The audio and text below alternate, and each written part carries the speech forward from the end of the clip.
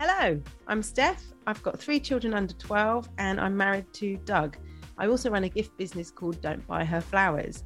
Now, before I started the business, I had a blog and I wrote pretty honestly about motherhood being a lot harder than I was expecting, not really knowing who I was after I'd had children, and also about the ridiculous rows that Doug and I had because we were just giving each other our dregs because we had nothing left. But I received loads of messages from people saying that's how I feel, and I found that connection really reassuring and much less isolating when all these thoughts were just in my own head. I'm a few years in now and I still feel like I'm in this mad kind of rush hour of trying to do too much but not doing any of it very well. And this podcast, the Don't Buy Her Flowers podcast, is to cover all of those things. I'm going to be talking to experts who will hopefully be able to shed some light on why we feel like this.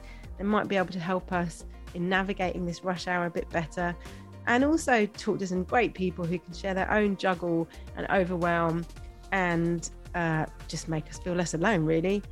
It's also quite funny when someone else tells you about the ridiculous time when they were trying to leave the house and the cat had shat in the plant pot and they'd smashed something on the way out and they're having a row about, I don't know, stacking the dishwasher, and the WhatsApps and the emails are pinging, and then you get your message that one of your children has got chronic diarrhea and can't go into nursery for the next 48 hours.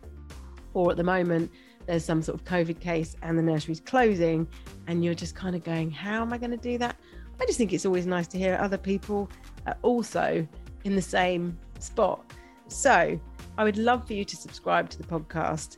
And also, if you've got any thoughts or potential guests, if you send me an email or voice note to podcast@don'tbuyherflowers.com, I would love to hear from you, and I cannot wait to get into it.